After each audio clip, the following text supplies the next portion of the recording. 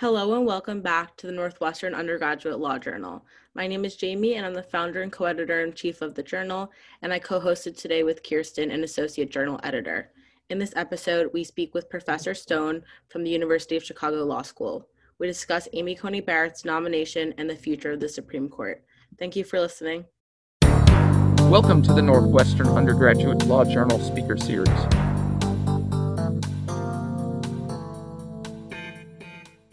How have confirmation hearings changed since they became first popular in the 1980s? They've changed in two ways, I suppose. One is that the nominees have become much more reluctant to engage with the members of the Senate than was once the case. That was largely the product of the Bork confirmation hearings.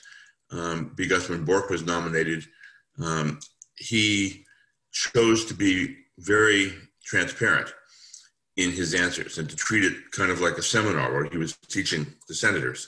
But by so doing, he was very open about his views and ultimately was not confirmed. And in the years since then, nominees have been much more cautious. And have tended to follow the approach that we're seeing with Amy Coney Barrett of basically saying nothing. That's been the case for a while. This is an extreme version of that, what we're seeing now, but that's increasingly become the approach. The second thing we've seen is that the confirmation process has, in recent years in particular, become more contentious. And more politically polarized. In the past, with a few exceptions, for the most part, the justices or the nominees were confirmed with a fairly highly nonpartisan vote. What we're now seeing is not situations like what we saw when Ruth Ginsburg or Antonin Scalia were nominated, where basically they were both confirmed by largely, almost entirely nonpartisan votes. But in more recent years, we're seeing much more partisan division. And part of the reason for that is that the nominees tend to be, in recent years, much more extreme in their views than was once the case. And there's a much more obvious effort to manipulate and to direct the court by the administration than used to be the case. And so what we're seeing is a much more polarized, much more radical process that's very bad for the court as an institution. What do you think has contributed to this politicalization, both from like the executive and also from maybe outside organizations such as the Federalist Society and just any contributing factors? I think a lot of it is due to the Federalist Society, which has become over the years a highly political and polarizing force. It was originally created by people like Antonin Scalia when he was a professor at the University of Chicago and Robert Bork when he was a professor at Yale, largely for intellectual reasons, largely to identify and articulate a conservative approach to constitutional interpretation.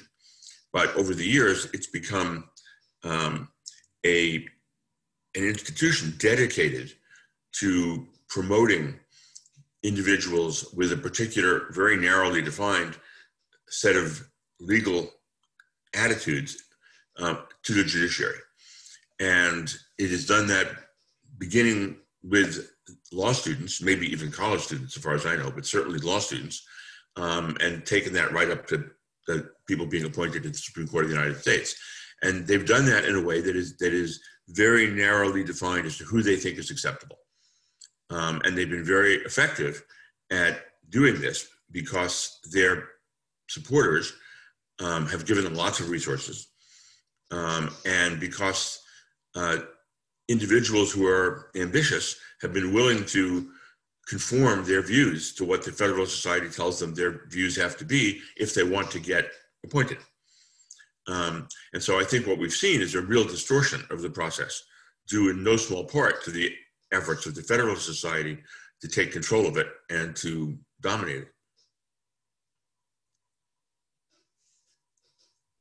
Okay, great. And then now regarding Barrett's policy implications, what do you think Obamacare would look like if she does get confirmed?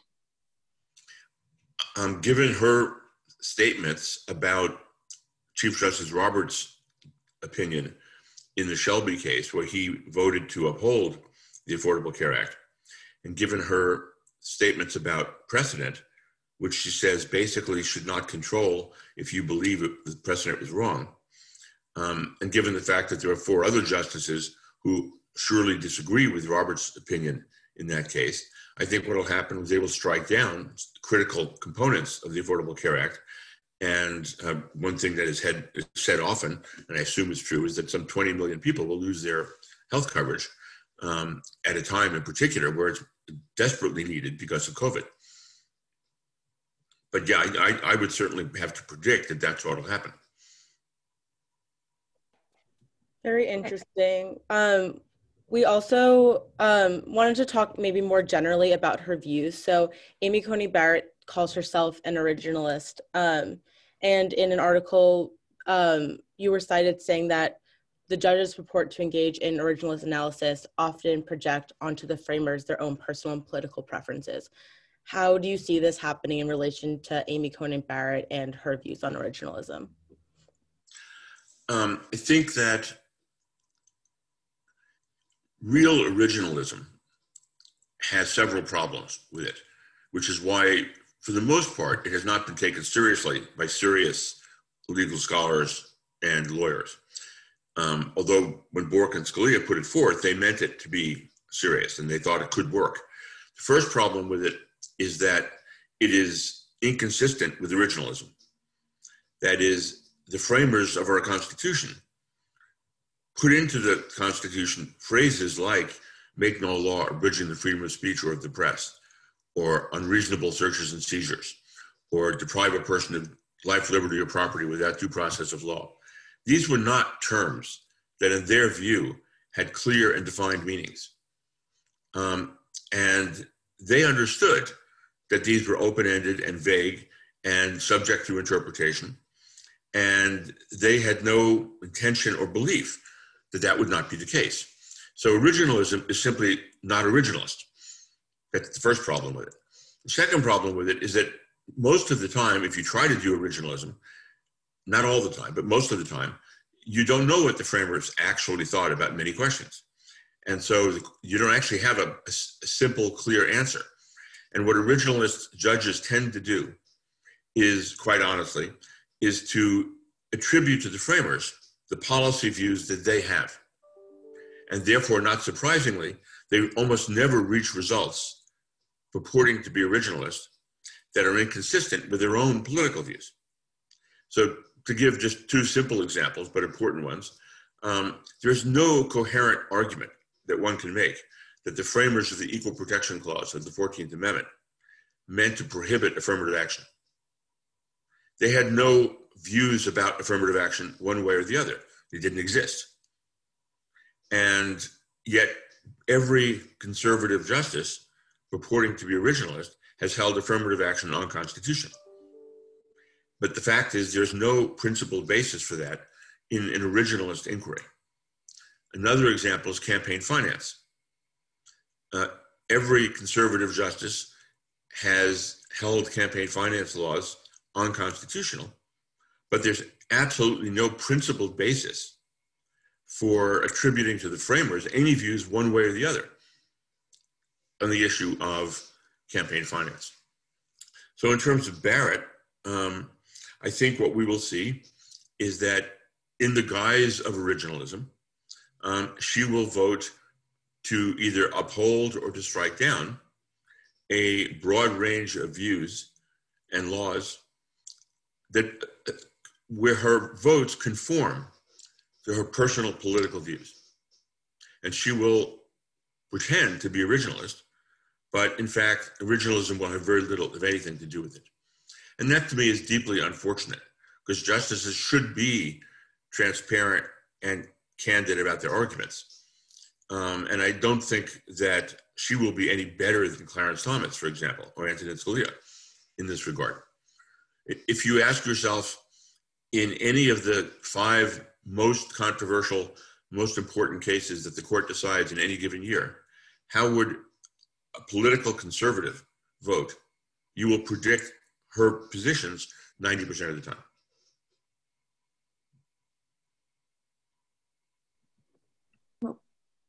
And how do you think we can make this process less political?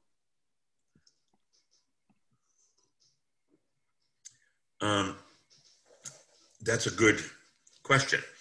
One thing that helped make it less political was the filibuster.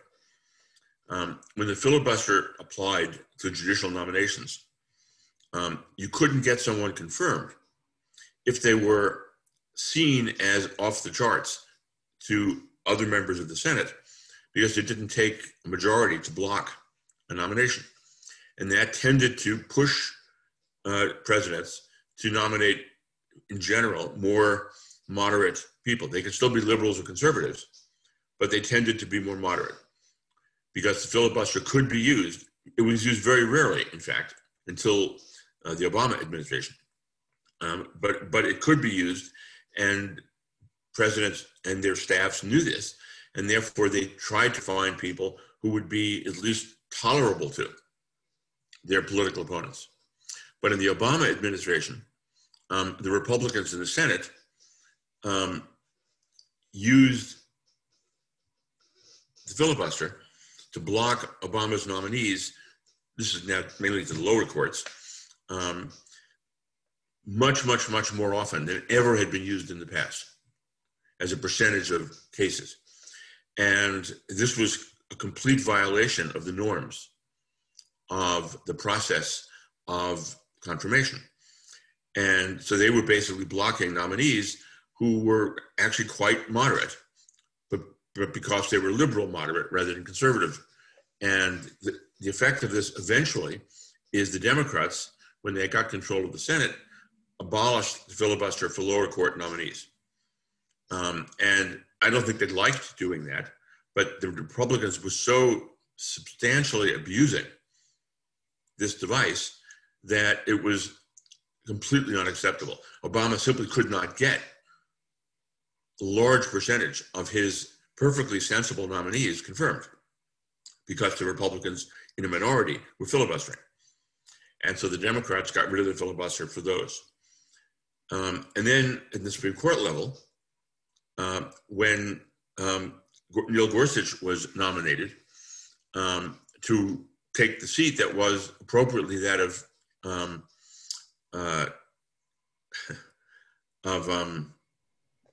Merrick Garland. Sorry, Merrick Garland. Right.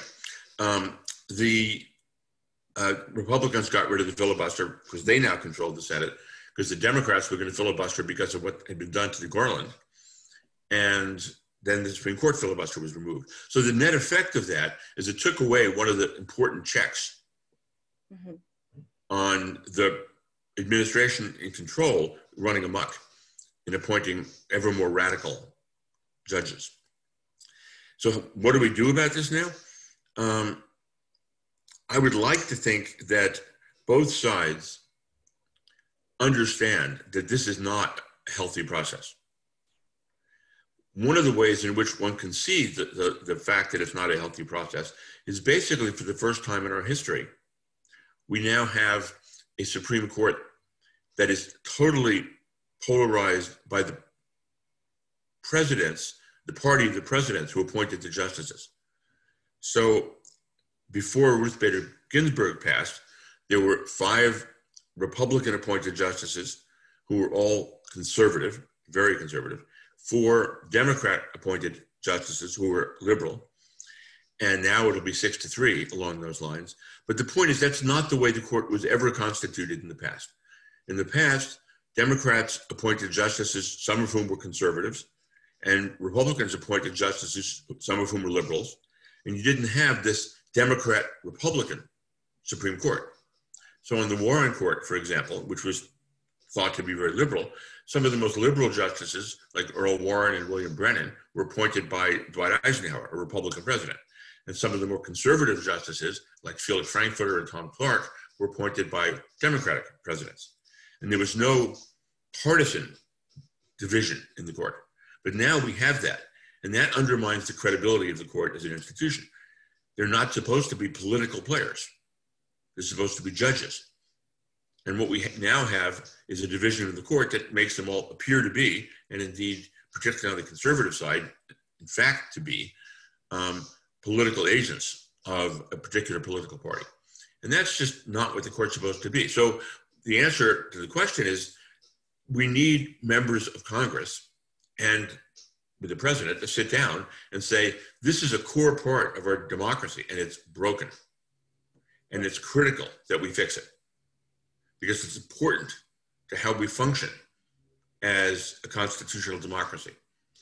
And we have to sit down and figure out how to put in place procedures that will replicate the tradition of justices being both nominated and confirmed or not based on pure partisan political divisions. Now, whether that's possible remains to be seen. Certainly in the Trump era, it's not possible. Whether it would be possible if Joe Biden is elected and Trump is out of the picture, assuming he is, then maybe there'll be enough responsibility on members of Congress to sit down and say, we've got to fix this. It's really a disaster. Right. So assuming Amy Coney Barrett is confirmed, which seems to be the case, what does that mean for the future of our Supreme Court and the future of judicial independence in general? Well, it will mean that we have a court with 6 solid conservatives and 5 radical conservatives on the court, and Roberts being the, quote, more moderate of the conservatives. But again, one of the ways to understand that point is if you look back, say, to the Nixon era, when Richard Nixon was appointing conservative justices at the time, Lewis Powell, Harry Blackmun, William Rehnquist, Warren Burger. By today's standards, they would be regarded as moderate liberals. So the concept of a conservative has gone completely off the walls, and it is now quite extreme. So what do we see in this court? I think we will see a highly ideological court that on issues like Roe v. Wade, on issues like gay rights, on issues like affirmative action, on issues like voting and racial equality, are going to be rigidly politically conservative in their decisions. And even though they will write opinions that purport to be intellectually legitimate opinions, they will in fact be acting out of partisan political views. Guns are another example of this. But there's a whole array of issues in which you will be able to predict how these justices will behave in 80% of those highly ideological cases. And that's going to have a major impact on the country on all sorts of very important issues in our society: immigration, gerrymandering. And the last question is, since we are a student-run podcast, do you have any last words on law school and finding your path as a lawyer? You mean on whether to go to law school, or? I'm sorry? You mean on whether to go to law school? Or like any advice, like if you attend, or yeah, I guess. I think students who go to law school, particularly good law schools, I can't speak to the bottom 2/3 of law schools, I don't have experience with them, but students who go to good law schools, top third law schools, almost never regret it. Almost no one ever drops out. And they have a range of different careers, lots of options open to them. And I have to say, knowing a lot of lawyers and a lot of people who went to law school, and then many of them are not lawyers. Many of them go off into business, or they go off into various kinds of other professions. I know almost none of them who regrets having gone to law school. Indeed, I can't at the moment think of a single one who regrets having gone to law school. because it opens up lots of options for them that are challenging, that are intellectually rewarding, and that enable them to do public service or to earn money, whatever they happen to prefer.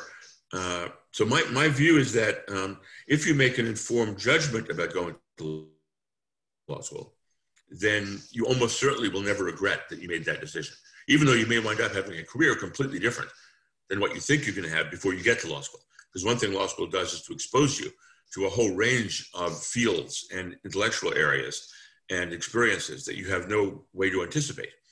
And it's very often the case that students come to law school thinking they're going to do X and wind up doing something completely different because they fall in love with it and become intrigued with it and so on.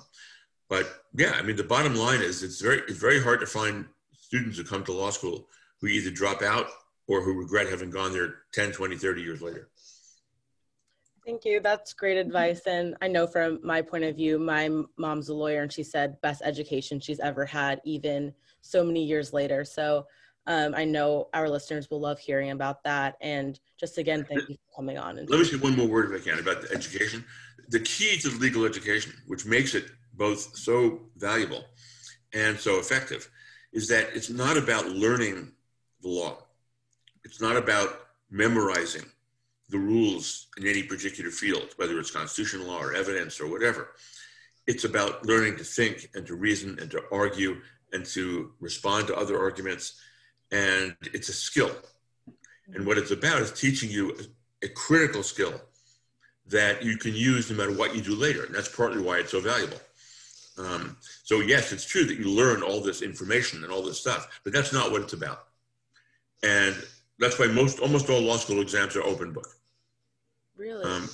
Yeah, the notion is that, don't waste your time memorizing a bunch of stuff, right? What we want you to do is to think about the complexities and how to use what you know in a creative and original manner. And so legal education is about the intellectual skills, the analytical skills. In the course of getting the education, you learn a bunch of stuff, undoubtedly, but that's not what it's about. And that's not what you're tested on. And that's why almost all the exams are open book. Great. So thank you and have a great day.